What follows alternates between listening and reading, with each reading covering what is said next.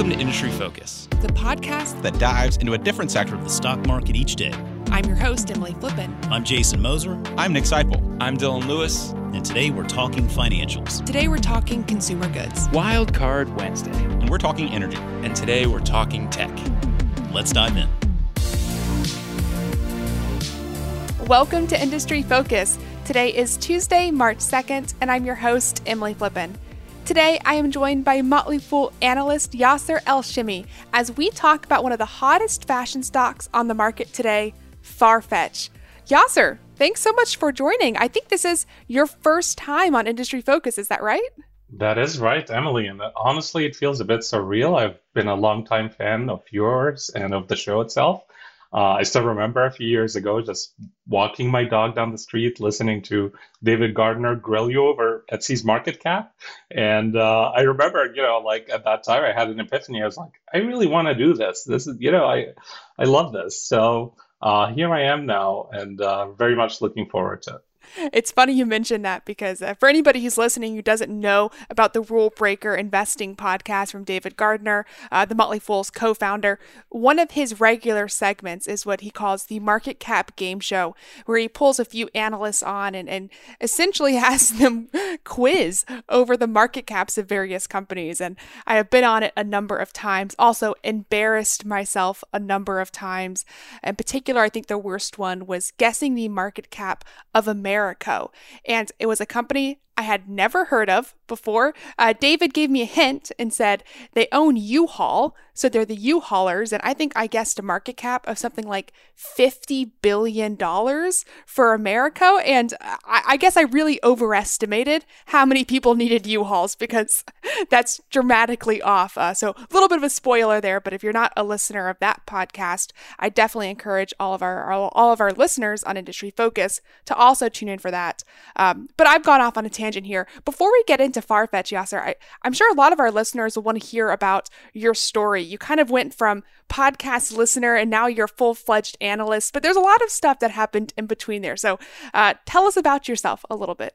Sure, I'd be happy to. I'm born and raised in Cairo, Egypt. Actually, that's where I went to school. I learned English in college, and I went to the American University in Cairo there. And then, I moved to the U.S. Around 2007 or so to do a PhD in political science. Only after I had been in the U.S. for a year or two did I actually start, getting interested in the whole investing world. If you know anything about sort of Egyptian culture, Arab culture in general, in stock markets are almost seen as casinos, like you're supposed to avoid them like the plague. So I really kind of went on a limb here by saying, you know what, there might be value actually in doing this, and I started doing it on the side for a little bit, and initially I started with mutual funds. And then ETFs. And then I was like, you know what, where's the fun in that? I want to pick my own stocks. So I started educating myself and just bit by bit growing in confidence. And here I am. I basically took me a few years to realize that this is my real passion. And I kind of quit my other career that had been going on at that point, both in policy and academia. And I wanted to dedicate myself full time to finding, great innovative companies with long runways ahead of them. That's what I love to do. Well, it's truly amazing, and I will say this: it takes guts. It's easy for someone my age. Right? I studied finance. It was kind of just like, okay, that's what I'll naturally do. I mean, you had an entire career and background, and I think a lot of our listeners kind of view investing as a hobby and something they do on the side. And it takes guts to move into it as your full-time career. And I can speak personally from working with you. I think that's been a good decision, at least thus far. And I know when you talk about looking at innovative and interesting companies, the company we're talking about today definitely fits both of those boxes. In fact, you have your own, we'll talk about it at the end of the show, but you have your own checklist for businesses that you like to invest in. And this one scores up pretty well on the shimmy checklist here. So let's just dive right into it. This is a business that kind of correlates to a business that we've talked about before on Industry Focus. Back in December, Austin and I did a show on Revolve Group, which is a smaller competitor of sorts, you could say, to Farfetch. But Farfetch is not only the larger business, but also the relative outperformer. So Farfetch is up something like 500% over the past year versus Revolve's 180% gain.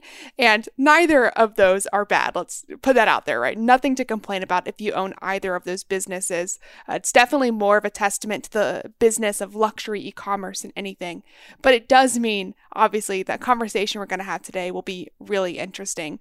But putting that aside, assuming that our listeners are completely new to this industry, what can you tell us about Farfetch and its business? Well, let me put it this way. If Etsy and Shopify had a baby in a luxury boutique shop, it would be Farfetch.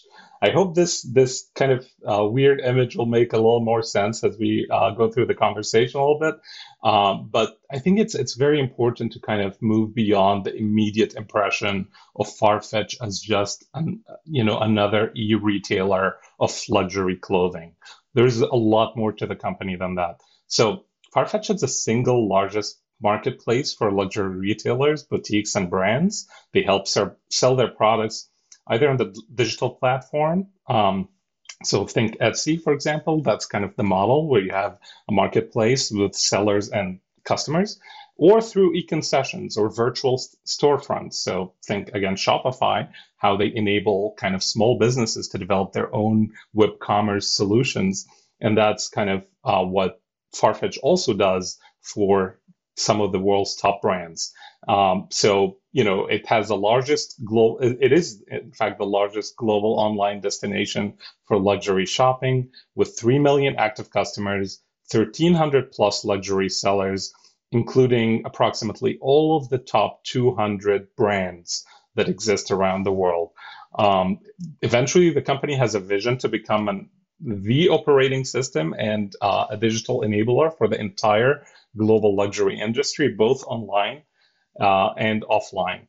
So, the company is working on developing a suite of tech-powered back-end and front-end solutions to help retailers and brands alike, from marketing to customer engagement and fulfillment and so on.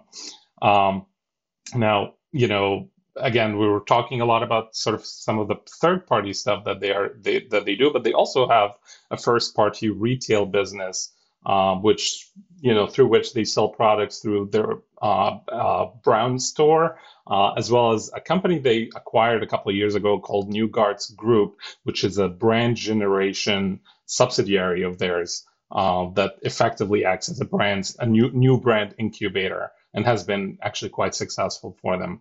And the last thing I'm going to say about their business model is that it generates impressive economics, both in terms of the take rate, which is about 30%. Compare that to Etsy at 17.5%, for example, or Shopify at 2.5%. So Farfetch is doing pretty well there. And they have about 35% in order contribution margins. And the best way to kind of, understand what order contribution margin means, it's effectively customer acquisition cost divided by customer lifetime values. So in other words, how valuable is this customer to you after you have spent money to acquire that customer? And that order contribution margin, which is, again, already impressive at 35%, increases to about 55% for mature cohorts. You have an average order value of about $600 per order. And so if you have if you're able to retain these customers, which they have been able to, they keep paying you over time, and basically their lifetime value increases exponentially almost. And that is just one great aspect of their business model that I love. I think a lot of frequent listeners will have had their minds blown by some of the numbers that you just mentioned. We spend a lot of time talking about these e-retailers, how much money they spend to acquire customers, but more importantly, how much money those customers spend on the platform and what their take rate is. I remember we recently did a show over Poshmark when they filed their S1 to go public, and Poshmark, I think, has an average order value of somewhere around $30, decent take rate, but nowhere near 30%. We're talking about Farfetch being a luxury e-retailer, right? Being on the higher end of that value chain, having an average order value of over $600 and a 30% take rate that increases, right? That as that person retains. So really some crazy numbers there when you think about just how much revenue and cash Farfetch is able to pull in from their customers.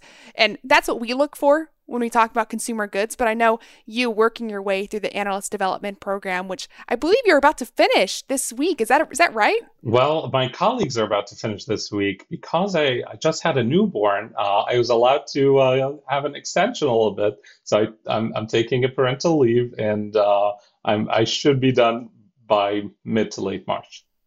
Well, you should be taking way more time than you are. I completely forgot. Well, first of all, congratulations. Thank you. I am now feeling terrible that I even reached out to you to come on this podcast now knowing that you have a newborn at home now. So thank you for taking your time. This is a lot more fun than changing diapers. So I'd hope you're so. All good. Well, one of the things that you're always asked to look at whenever you go through analyst development programs, regardless of whenever you finish, is that the people who are behind the scenes running the show. It's the Buck Hartzell methodology, kind of understanding the management team. So how do you feel about Farfetch's management team? Do you think they're additive? I love the Farfetch management team. I specifically love their CEO and co-founder, Jose Neves. Because he's effectively been a veteran of the fashion industry, and he has also dabbled in tech before. So he combined kind of both aspects of, being a, sort of on the cutting edge of fashion, as well as sort of being very knowledgeable of some of the trends in technology, and was able to kind of, thread the needle, if you will, between the fashion industry, the tech world, and the small boutique owners to create Farfetch. He was able to kind of have this radical revolutionary vision that this highly fragmented, highly archaic industry just a few years back, I would say, was ripe for disruption, and that's exactly what he did by building Farfetch. He kind of created this entirely novel idea of what's called distributed stock, where basically a particular item can be ordered, shipped, and delivered to a customer in another country or continent without Farfetch actually holding or owning too much of that centralized inventory. So he's acting almost like a middleman with impressive take rates, without having that baggage of all the inventories that the usual wholesale retailers kind of end up doing. Companies like Mytheresa or Yoox Net-a-Porter, or others. So, I also like the board of directors. They have some pretty high profile figures over there. They have Victor Lewis, who's the former CEO of Tapestry. They have J. Michael Evans, the former president of Alibaba Group, and Jillian Tans, the former chairwoman of Booking.com, just to name a few. So it's a pretty well-stacked management and board team. Yeah, no kidding. Yeah. Got some heavy hitters there. Exactly. And when you look at its business, you mentioned they have this kind of Etsy-like platform, but when you break down their revenue, what's really driving growth? How does the business make money? Right. So the business is actually, the way they make money is divided across three different ways, three venues, if you will. The first one is the digital platform solutions. That's a kind of marketplace we talk about, similar to Etsy, right? It constitutes about 2/3 of adjusted revenue for the company. So that's by far their cash cow, if you will. And that's, an area that they really generate a lot of resources to. Another part of the business is the brand platform, or e-concessions, virtual storefronts, if you will. So that's kind of similar to Shopify's model of enabling sort of small businesses to develop their own websites and e-commerce solutions. Farfetch effectively goes to either emerging brands or to established brands and tells them, hey, I can build your e-commerce presence in, I don't know, in Saudi Arabia or in Egypt or in Vietnam at no cost to you. So you don't have to invest any money and expect a return on invested capital of a certain amount and take that risk. So enabling that e-commerce ability for those brands has been very valuable to the brands, but also highly accretive to Farfetch itself. And then finally, by far the smallest fragment of their revenue is the in-store purchases. So they own a couple of venues here. They have the Brown store, and they also have pop-up stores for their Off-White brand, which is again part of the New Guards Group subsidiary that we talked about earlier. I'm happy also to talk about their geographic breakdown of revenue, if you'd like, because that's also kind of impressive by itself. If you look at sort of how it's divided, it's almost evenly distributed across three segments: the Americas, Europe, Middle East, and Africa, Asia Pacific. Now, Europe, Middle East, and Africa is the highest so far. America is the lowest, but one should expect the Americas to eventually catch up with that group once they dedicate a bit more resources. And I'm relying here, by the way, on figures from 2019 because that's the latest 20F that they have actually produced. We're waiting for their new one any day now. But the thing is, Asia Pacific has been almost on the same level as Europe, Middle East, and Africa, almost 1/3 of revenue. And yet China has actually been a really, really small part of that, which means that the opportunity there is still huge once they actually dedicate some resources towards developing that opportunity, which they are doing.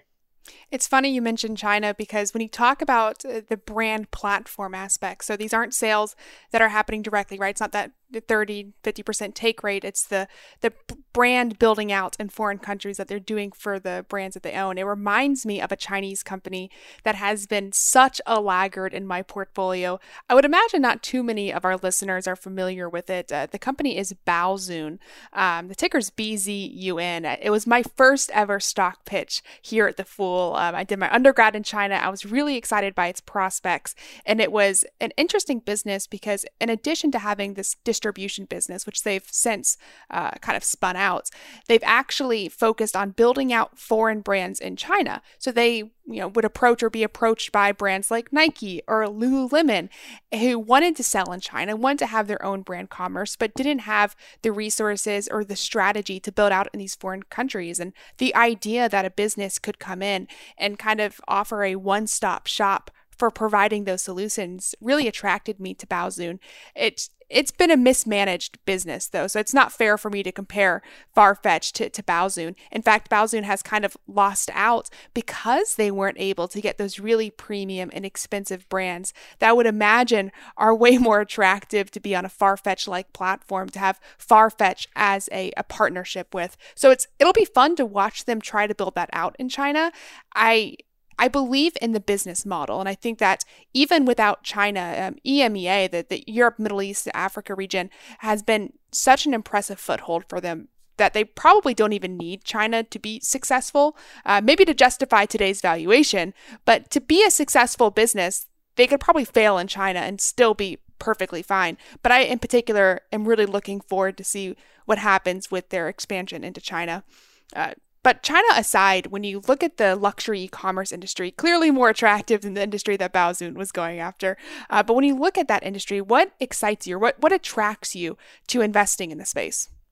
So you're asking exactly the right question, Emily. I'm excited about e-luxury, but not luxury itself.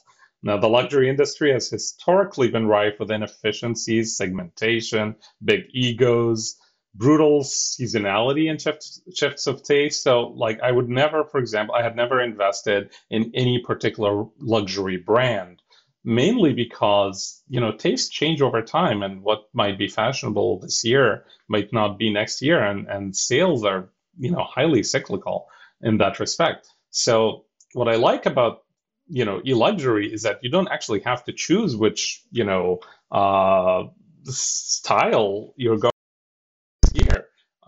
You're effectively capturing everything, no matter what the brand in vogue is at this particular moment. So putting that aside, a rising share of spending on luxury products has started to move online. So we're starting to see a secular shift here of luxury shoppers who have traditionally opted to spend all of their money in store to actually start spending some money online. And we have other trends also that are working in favor of e-luxury, including the fact that millions of people in China, India, and elsewhere are joining the ranks of upper middle class or upper class, and they're going to add to that cohort of luxury shoppers out there. Additionally, millennials are increasingly developing, a taste for luxury these days, and they are more likely, obviously, to do much of their shopping online than some of the older generations.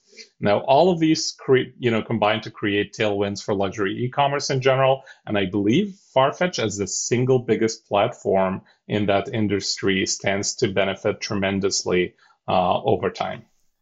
And I know the industry, because it is attractive for all the reasons that you just mentioned, it also is increasingly competitive. I mentioned we talked about Revolve Group, but there are a number of other companies that I'm going to have a trouble naming. I mean, Yoox, Net-a-Porter. I mean, these are businesses I can't even imagine spending that much money buying luxury goods online. But the point is, demand has clearly been there, that a lot of competitors have entered into the space. What can you tell us about the competition and what sets potentially Farfetch apart?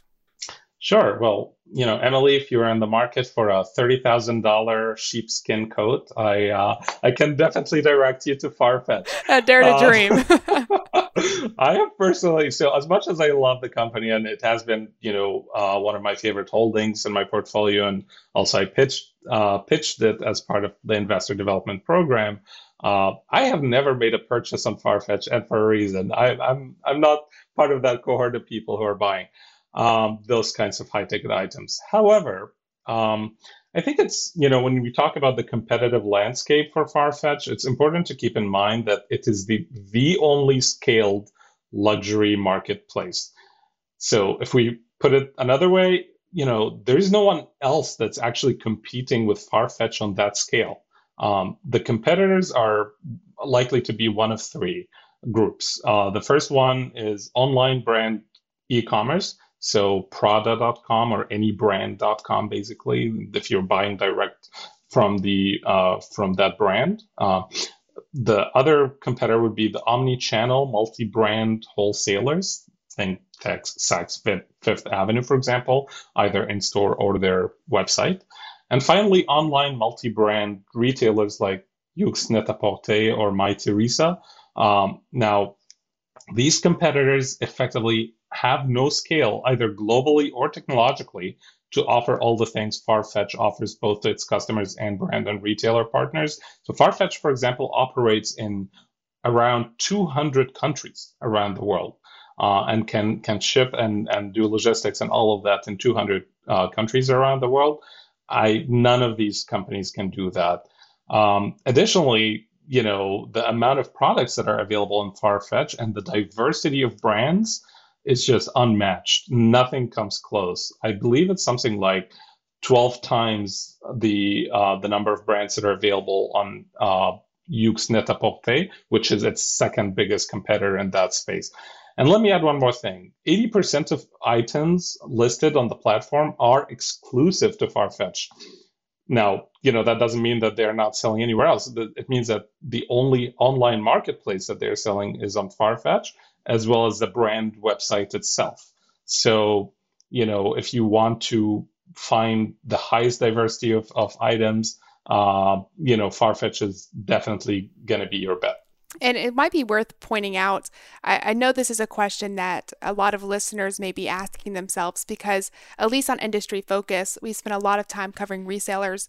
The issue of fake goods isn't really a concern for Farfetch the way that it can be with some of their other competitors that are focused on resale, because these are direct from the brand. So you're talking about the actual producers themselves partnering with Farfetch, listing their products. You're not talking about people the way that you were, say, Poshmark, where somebody buys an expensive suit or whatever from a brand and then looks to resell it. So worth clarifying to our listeners that as you're thinking about Farfetch's business, and you think about luxury goods in general, having the issue with fake goods, a little bit less of a concern for a business like Farfetch, because they do go direct to source, and again, helps prop up that $600 average order value as a price point. And before we move on here, I do want to get to your special checklist. That's my favorite part of what we have planned for today's episode. I think everybody should have a special checklist. I don't have one yet, but I think everybody should. What do you think about Farfetch's competitive advantage? I know that you like a lot of different things about the business, but boiling down what makes Farfetch special, what stands out to you? Sure. I mean, if we have all day, I'll go on, but I'm going to try and be quick here and just speed through sort of some of the aspects I think make Farfetch stand out from the competition. So the first competitive advantage in my mind is the fact that Farfetch has been an aggregator of a fragmented industry. They have the highest collection of brands, including most of the top 200 global brands, and as well as the highest product selection within these brands than any other e-commerce platform. Secondly, Farfetch does enjoy a pretty strong brand image that some of its competitors, like wholesalers, use clothes stores like the RealReal or the Everything store, that's Amazon, which is now trying to get into luxury, are gonna struggle with. Luxury shoppers are very much brand focused, and when you buy a luxury item, it's often a function of emotion. So, you don't want to be going to Amazon to do that. That's not really what it's for. Farfetch plays that card very, very well compared to others. A third competitive advantage in my mind is their business model, which is inventory light. So the company is rarely stuck with unsold inventory and can quickly and nimbly offer the latest fashion items, both through their own label and through the brand storefronts or e-concessions.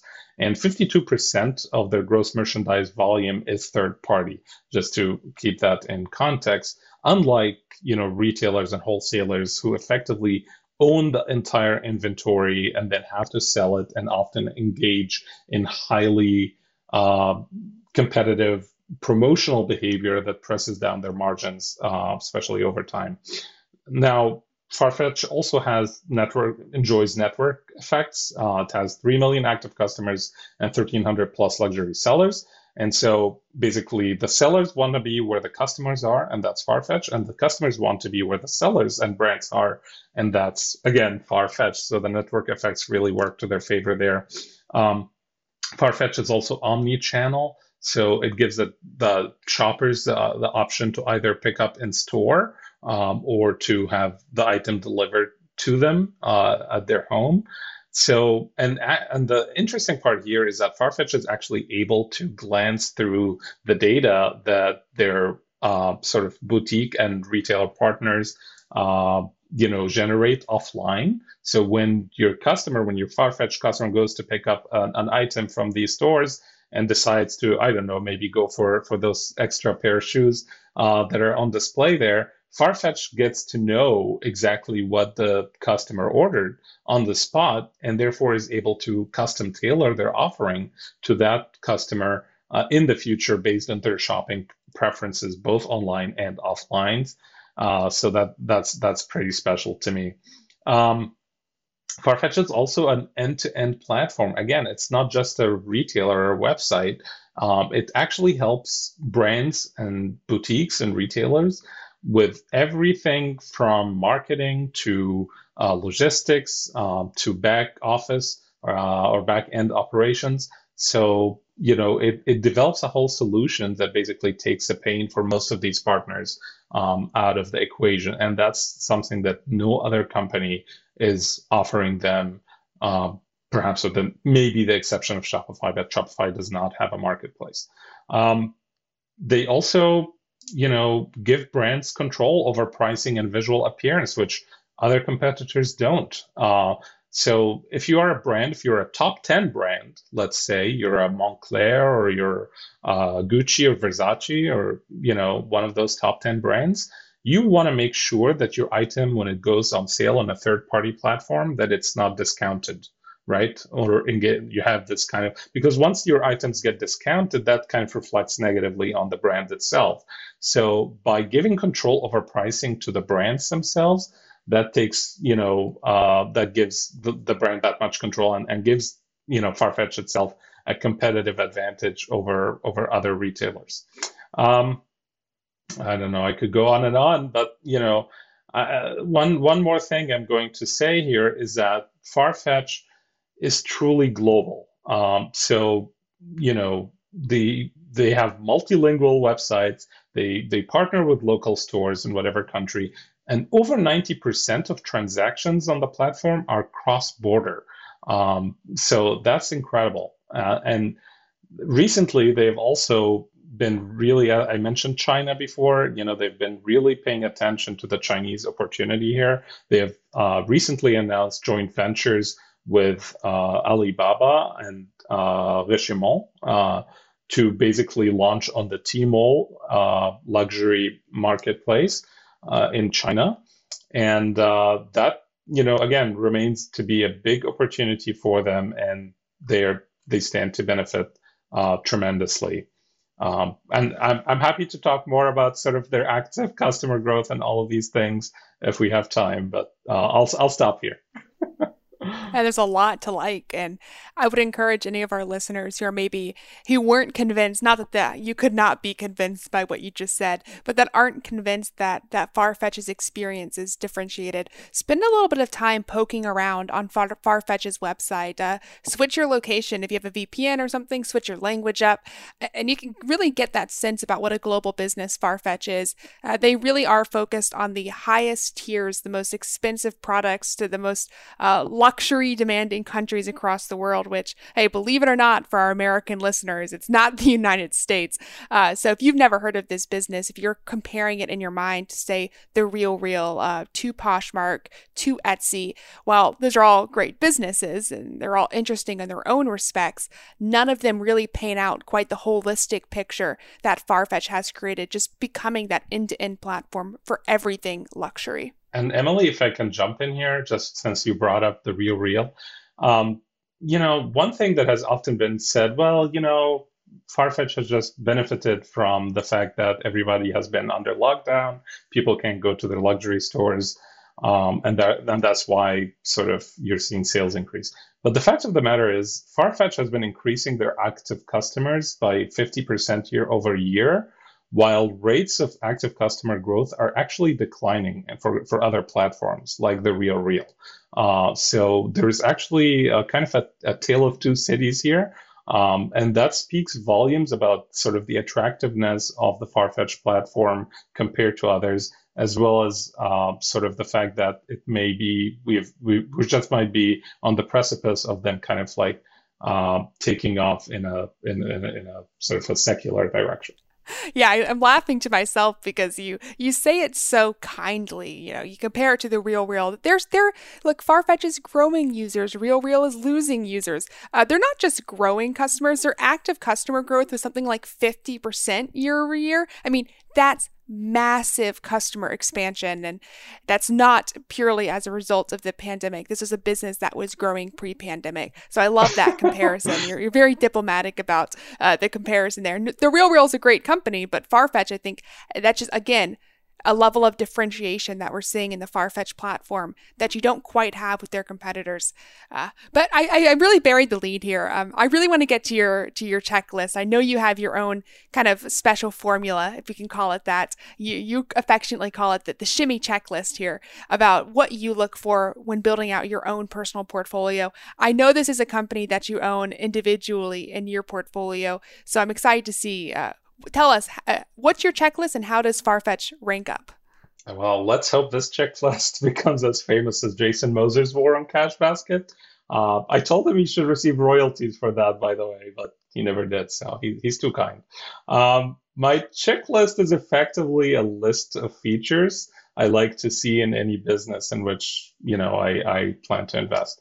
The first of these is the vision. Is that company's vision radical?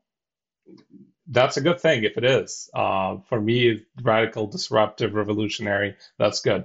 But it also has to be credible, right? So it has to be achievable, not some pie in the sky, vision of making everyone around the world a happier person. That might be a good goal to have, but I don't know how realistic it is.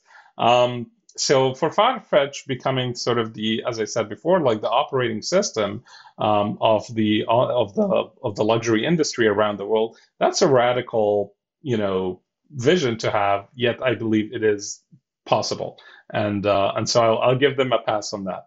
The second item I check for is high and sustained revenue growth, and Farfetch easily passes that mark. It has had double-digit growth now to the tune of almost 60+% year over year for full fiscal year 2020. And it shows no signs of slowing down necessarily very much. I mean, we were talking about Revolve earlier. Revolve has actually their sales declined by about 3-4% year over year, whereas Farfetch has increased by 60%. So again, that's a pretty good sign. The third item I like to check for is the rundle, or the recurring revenue bundle. Do they actually have a suite of products that they charge other sort of companies to use? Now, Farfetch doesn't quite have that yet, but I believe that they are potentially on their way to doing it in the future as they develop that, as I said before, that suite of end-to-end, services that they can offer to brands and to retailers.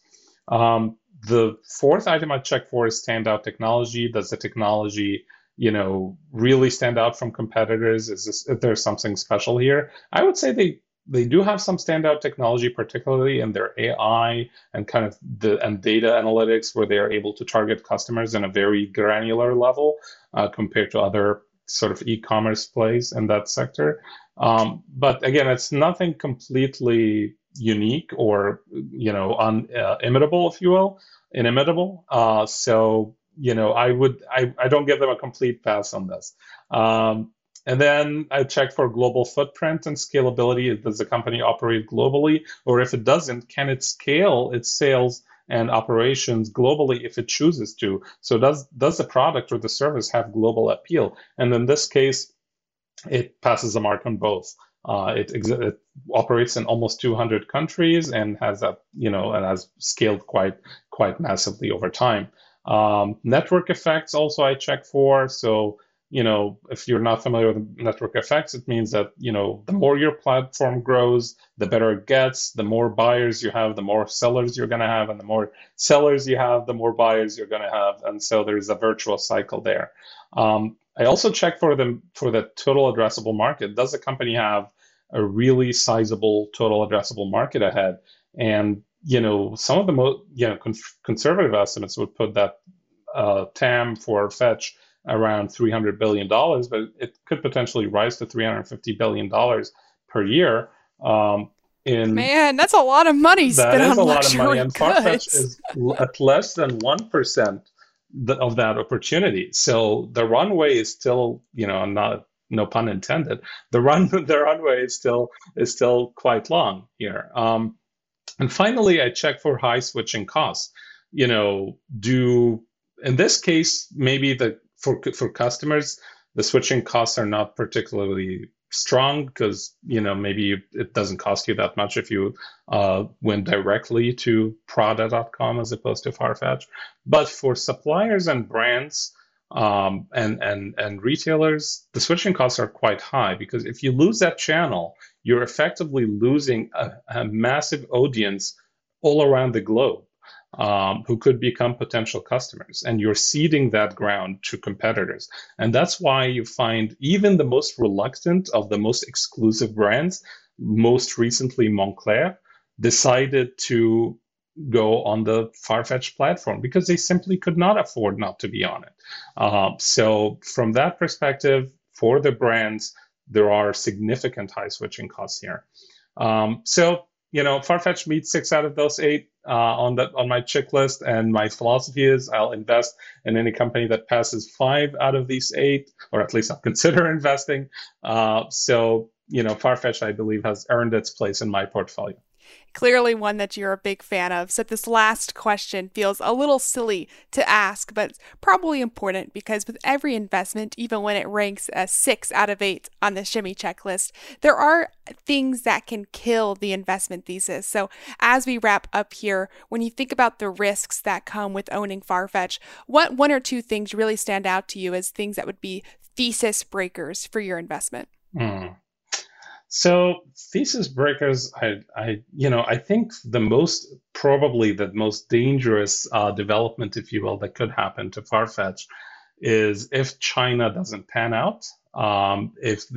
So 2 days ago, they had a soft launch of the Farfetch sort of platform on Tmall's luxury pavilion. Now, again, the valuation is lofty at this point, and the stock has run up tremendously over the past few months and year. So, if Farfetch cannot break into the Chinese market, I think a lot of people are going to kind of reconsider the valuation and potentially re-rate the valuation on the company down. So this is a threat to the stock, not so much to the business. The business will continue to be just fine, whether or not China succeeds. There's also another question that kind of weighs on my mind, which is, do luxury consumers really want to do the bulk of their shopping online? It used to be that if you're going to spend a few $1,000s on an item, you probably want to go into that luxury boutique or brand store, get the VIP treatment, be hidden from public view, sort of be given a glass of champagne and really pampered, and just have that kind of experience as you're placing that order. So I think we really want to look out as to how well does Farfetch do post-pandemic, and if it's able to maintain kind of the customer engagement on the platform, kind of as it has been doing so far. There are other risks to the business, including bigger competitors kind of muscling into the space. We've had Amazon now trying for at least over a year to break into the luxury fashion e-commerce market, to little success, it seems.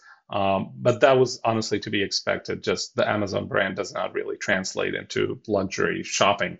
So, I think it's not as big a threat as some of the analysts have made it out to be at the time. And finally, I'll say a word of caution here. This stock has not been for the faint of heart. If you're a fan of roller coasters, you're a fan of Farfetch stock. This stock was as low as $8 just in October of 2019, and was as high as $70+ just a couple of weeks ago. It has been an immense volatile ride, and I do not see a reason why it would stop being volatile, at least in the medium or short term. So, if you're in for this kind of explosive growth, and you can see that exponential opportunity ahead, you just have to buckle up for the ride. And nothing drives that point home more than seeing that Farfetch, the day that we're taping this on the 3rd or 2nd, March 2nd, is down something like 10% on virtually no news. This is the volatility that you get with a lot of these high flyers. So I hope that does kind of, really drive that point home for our listeners. But Yasser, thank you so much for joining me today. Not only did you bring just a ton of research and clearly a ton of knowledge about Farfetch, but you did it, and I forgot, you have a newborn at home. So I can't thank you enough for taking your time out of your day, not only to come on the show, but to come on, answer our questions, and prep. I mean, a lot of work went into this, and this is my formal apology, but also formal thank you for joining. Well, thank you, Emily. It's really my pleasure to be here, and I love being with you.